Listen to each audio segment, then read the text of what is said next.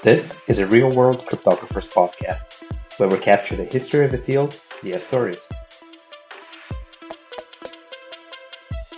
All right, today on the episode, very happy to have Ivan Damgaard. He's a professor at computer science of University of Aarhus. He works in cryptography, data security, discrete math, quantum informatics, and many other topics. Welcome to the show. Thank you. We also have Tal Rabin today with us. She's joining us in the episode. Tal, welcome back. Hi, glad to be here again. Ivan, could you tell us a little bit about yourself and how you started working in the field? Yeah, well, so I started at Aarhus University, where I also am now, and there I studied computer science and math in my bachelor. I ended up doing this pure math for my master thesis. That was representation theory of finite groups, and also I did a minor in music at some point. But then with my previous supervisor, I started a PhD study, and well, my supervisor had found out that doing a PhD in pure math that was going to be too difficult to get funding for that. Had to go to some border areas and stuff. So we ended up having a plan for doing coding theory and cryptography, and well, it ended up being no coding theory and only cryptography. So, in fact, this shift that you have made, you really were one of, I think, the first cryptographers in Denmark, if not the first, and definitely one of the first in Europe even. There are a few sprinkles here and there. So what can you say about that experience of sort of being a trailblazer? Well, so it's probably worth mentioning that my supervisor, Peter Landrock, if anyone was the first cryptography in Denmark, it would probably be him, in some sense at least. He was also the president of the IACR at some point, actually. So maybe I was the second or something, depending on how you count, I guess. But the shift there to maybe that's also interesting to tell. So at some point we found out that there was this cryptography course being held in CWI Amsterdam. This was where David Cham was running the cryptography group there, and he organized this thing, which was a course for both people in practice and people in academia. And I went there, and that was really the place where I got completely sold on cryptography. It was a very interesting event because you have to remember that this was back in maybe 1986 or something, and this was a time where it was actually possible to gather together everyone who was anyone in cryptography. So Revest was there, Shafi Goldwasser, Silvia Vakali, etc., etc. And of course, I had no idea what half of these people were talking about when they were teaching, but I knew enough to figure out this was terribly fascinating. And I went home and saying, forget coding theory, I'm going to do crypto. So it was not in any way sort of, let's say, I didn't find it strange to be one out of only a few people doing crypto, because I went, in the first place, I went to Amsterdam again to actually do research and learn some more. And there were some people there, not only the Challenge Group, but also other people that came to visit. So, I was in this environment, this bubble where interesting things were going on. So I don't think any of us had any idea that we were sort of the first at the time. I mean, we kind of found out later on, but this was from a different point of view.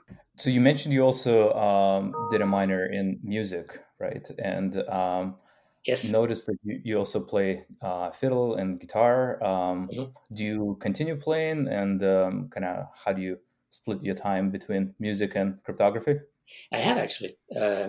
I've been playing sort of semi-professionally in the folk genre.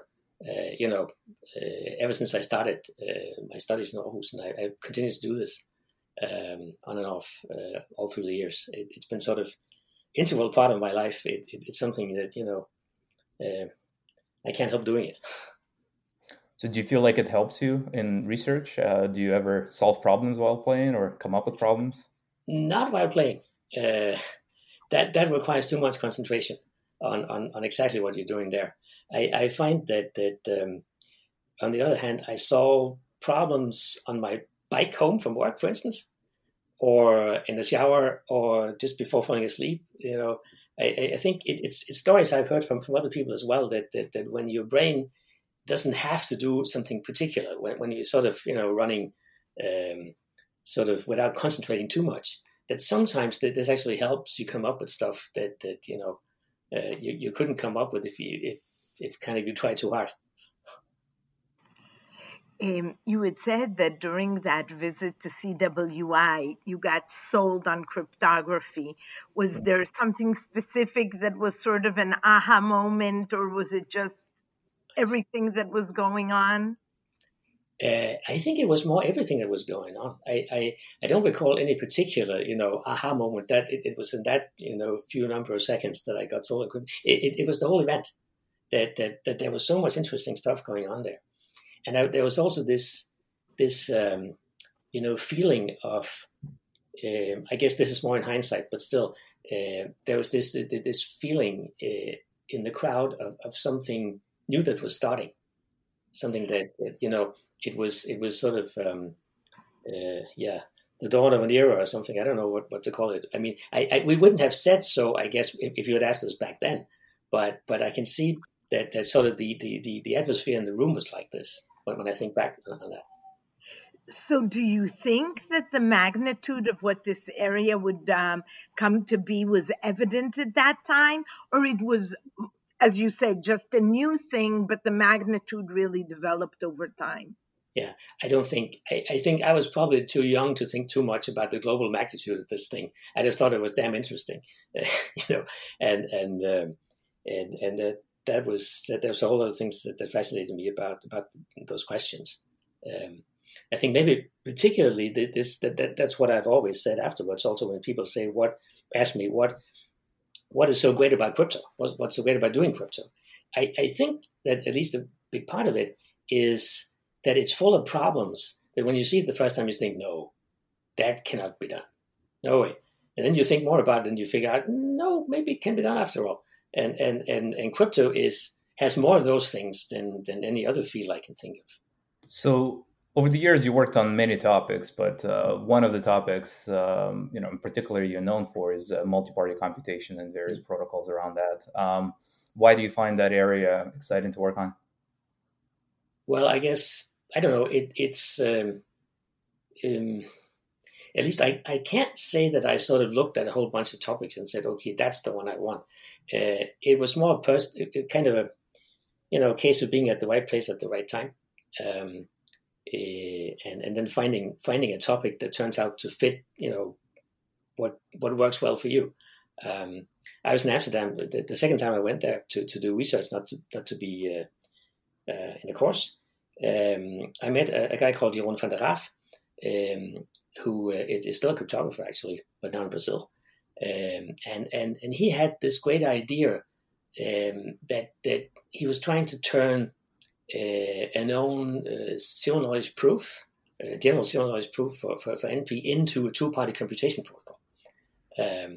And sort of I got completely sold on that idea, and then we worked back and forth and actually came up with a solution.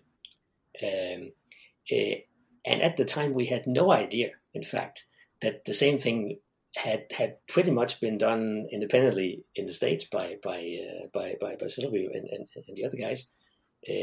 So we ended up being published at Crypto 87, I think. That was this paper by myself, Jim Cham, and Jeroen van der Graaf on this circuit scrambling approach to multi-party computation. That was a truly fascinating, thing to work on because I mean, we sort of didn't know what we were building, before we built it. It was very different from these days where you take what's out there. There's a whole bunch of protocols known. You try to improve what is there, and you start from some design pattern. And we were just trying stuff and sort of kind of randomly trying stuff until we found something that worked. I'm actually quite curious about how was research communicated back in those days, right? So you mentioned like you came up with a result, and then you didn't know the similar result, appeared by Silvio and others. So did you have to wait until a conference to find out all the results that happened over the last year, or was there any other process? Even, you see, that's the problem of being interviewed by a young person. Back then, it sounds like we were in the dark ages. Well, we in some respects we were, right, because there was no ePrint, for instance. So if there had been, we would have known, I'm sure, but there was not, and so until that other result came out in Fox or Stock or whatever it was, we had no idea what was going on. Also because, of course, the research community was not quite as connected back then as it is today, for lots of reasons, and it was actually completely possible to sort of be in your own bubble for a few months, and only later on find out that other people had been doing a similar thing. Do you think that it was different, for example, being at Europe in that time versus being in the US due to these reasons? I think it was to a large extent because at that time, for instance, it was clearly the American community that was the largest and the most connected. And crypto was an established conference. And I think at the time, Eurocrypt was a much newer event, for instance, and was seen as being more a second-tier conference at the time. You have to remember here that the community was so much smaller, so the amount of stuff that was produced was therefore, of course, also much smaller. And Eurocrypt, of course, grew to a much larger size later on, and it's today the same sort of conference, of course, as crypto is. But this was not the case back then. So therefore, I think the European community at the time was much more fragmented. There were people doing sort of symmetric key stuff and bit fiddling, block ciphers, whatever. There were people doing the stuff we did, and I think this kind of thing, public key and multi-party computation protocols, I think those of us that did that in Amsterdam back then, I think we were the only people in Europe doing that at the time. On the multi-party computation, the topic has been around for many decades by now, right? Used in various theoretical constructions, but not as much in the real world yet, right? It's still kind of a new primitive that didn't find kind of the right applications, perhaps, or maybe scalability is not there. I don't. Yeah, what are your thoughts around that? Like, do you find that? How do you feel about it? Well, I don't quite agree with you. I think there are quite a lot of applications out there. Of course, I mean, I have to say this because me and my team we did the first industrial application of the thing back in 2008-9, which was this famous sugar beet auction that people usually cite. This was only the first step, and there's been quite a lot of things happening. For instance, I can tell you that the spin-off company we started back then, Partisia, has been doing a project with some public support recently, together with, among others, the Danish Statistical Agency. There's an agency in Denmark that collects statistics on all kinds of things in Denmark, citizens, whatever. And so the idea is that you can you make a network of machines that can draw from their registers, but also from other public registers to get statistics out for research, for instance, this sort of thing, using multi-party computation tools. So that works. It's been around for a year or so, and there's been many other similar applications coming up.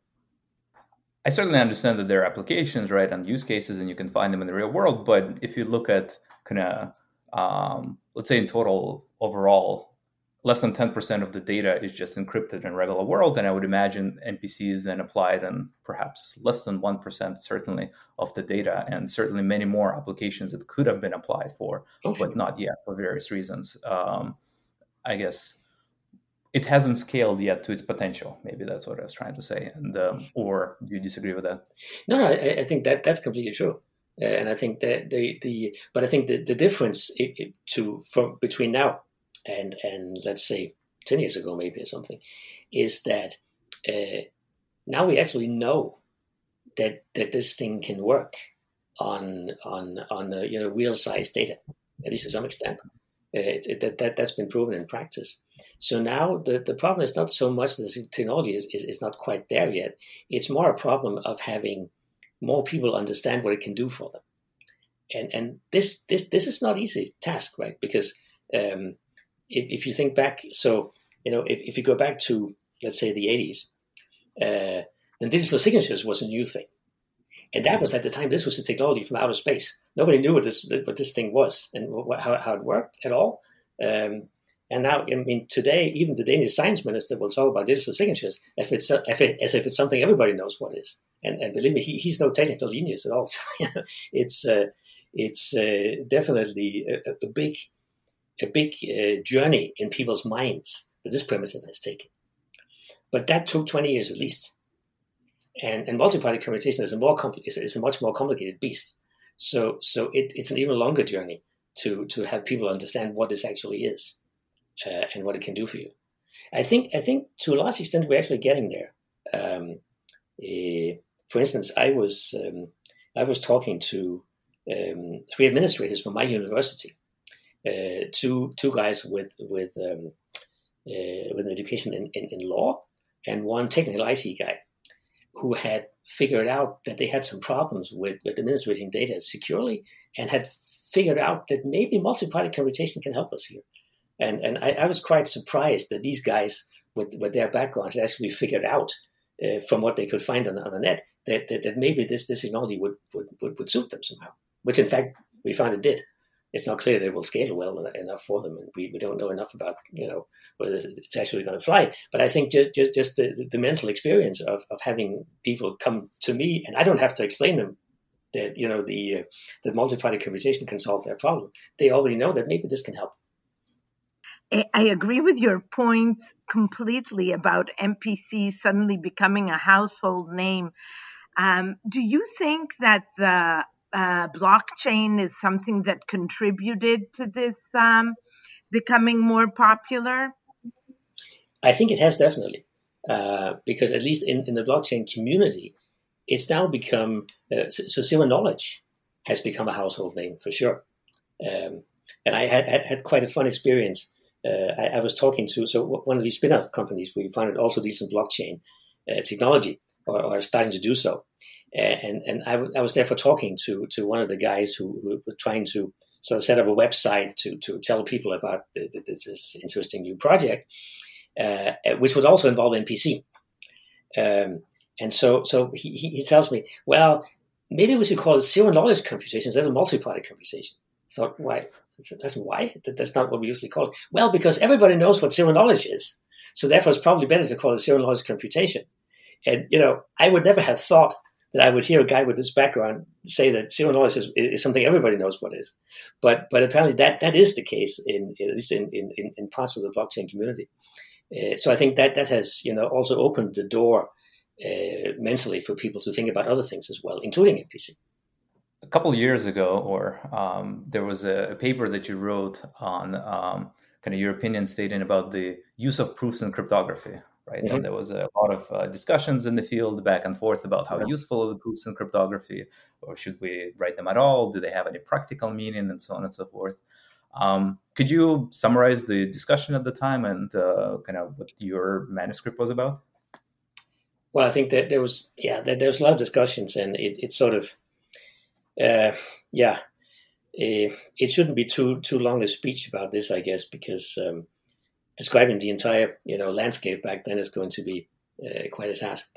But I think the point was that some people thought that so for one thing, lots of mistakes were found in proofs, and for another thing, they felt that some constructions that they came up with themselves that did not have proofs, in terms of, if you can break this, then you can solve this famous open problem. Some constructions they had of this type that seemed secure, but there was no proof. that they were being criticized very heavily by some parts of the community for suggesting this without proofs.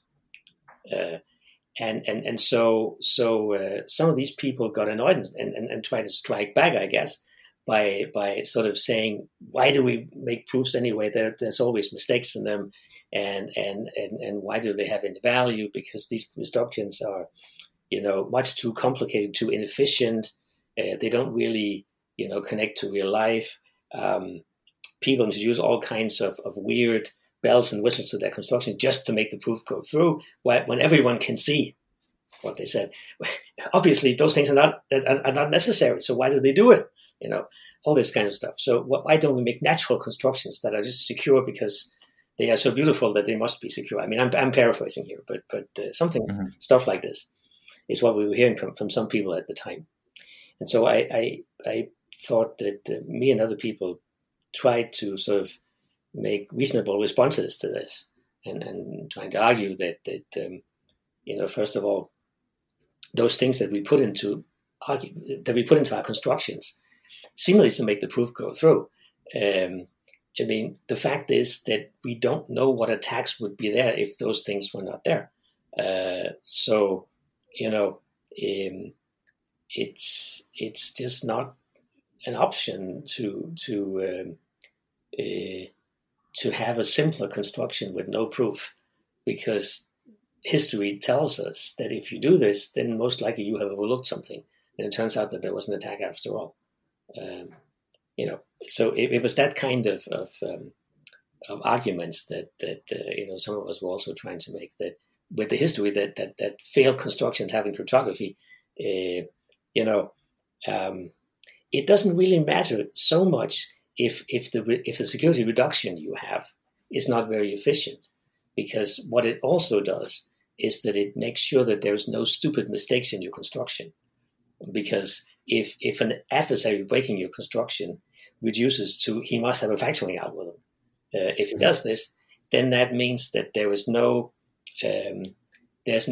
basic design error that makes it possible for the adversary to completely sidestep the factoring problem and just do something completely different. And that's the kind of mistake we often see in constructions that fail. So that's also, a value that we, in having proofs, that we were trying to point out. Over the years, there are now more and more constructions that are coming up, right? There's many conferences, Crypto has over 50 papers, ZeroCrypt, and so on and so forth.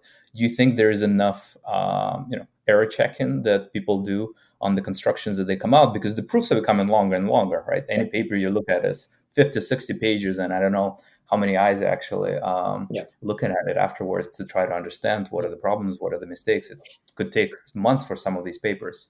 Oh, sure. Yeah, I mean, that is completely true. And that is a problem that comes from this tremendous growth of the field that we've seen. Because there is simply not enough man hours out there to properly check every proof that gets published. And so that's, of course, is a problem. But I would maintain that is not the same issue as discussing whether proofs should be there or not. Right. That's a different question. I think they should. We cannot prove everything. Like we cannot prove factoring is art. We cannot prove that there are one-way functions, but we should try to reduce our assumptions as much as we can. Quick follow-up question on that. How are the practitioners or somebody who's trying to, let's say, implement a crypto schema supposed to kind of go through all these papers and digest them and understand what is the schema that they should choose from, and who should that even be, right? Because cryptographers certainly, write papers and move on maybe to the next topic. Somebody from the practitioner side would have to spend many months potentially just digesting that to understand what is the starting construction they can pick. How do you think that should be addressed? I think the only way out of that is collaboration between the different people from different sides. It's simply not feasible, as you say, to have someone from the practical side work his way through a whole bunch of papers, choose the right construction, and then implement the thing. This will lead to wrong choice, implementation errors, what have you, all kinds of stuff that should not be there.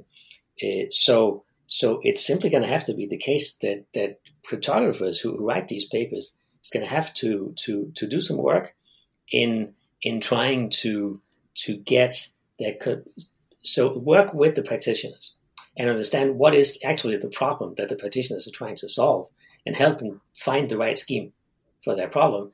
And then once that's been found, actually explain or present that scheme in a form that's digestible to a practitioner. But I think it's also important that this is not a one-way process. It's a dialogue, right?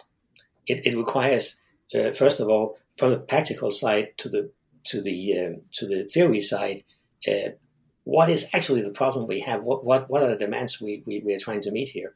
And then there will be a catalog of solutions coming back, and then you find the right solution in a dialogue, and then you finally design an explanation which is detailed enough to actually go and implement the thing. I think that's it takes a whole lot of effort from both sides, but that's the only way out of this, I think. Even you were talking at the beginning about the old days, as Sergey called them, and about how exciting it was and all the interesting problems and all the exciting problems that there were to work on. Do you feel that for somebody now joining the field, there is still this amazing ground to do exciting work? Well, I have heard young people I heard a couple of years back, Nir Bitansky, who was quite a well-known figure in the field now, talking about when he was just starting and studying crypto for the first time. He saw zero knowledge proofs, and he talked about being totally fascinated by this. This is the most cool thing in the world. I want to understand this. I want to do something with this. I mean, that was what he said. So I do think it is the case that young people still come into this field and find that this is the most interesting thing in the world. Thanks for joining and spending the time with us. Tal, thanks for joining as well. This was a great episode. And thanks again. Thank you, Ivan. Okay, thank you.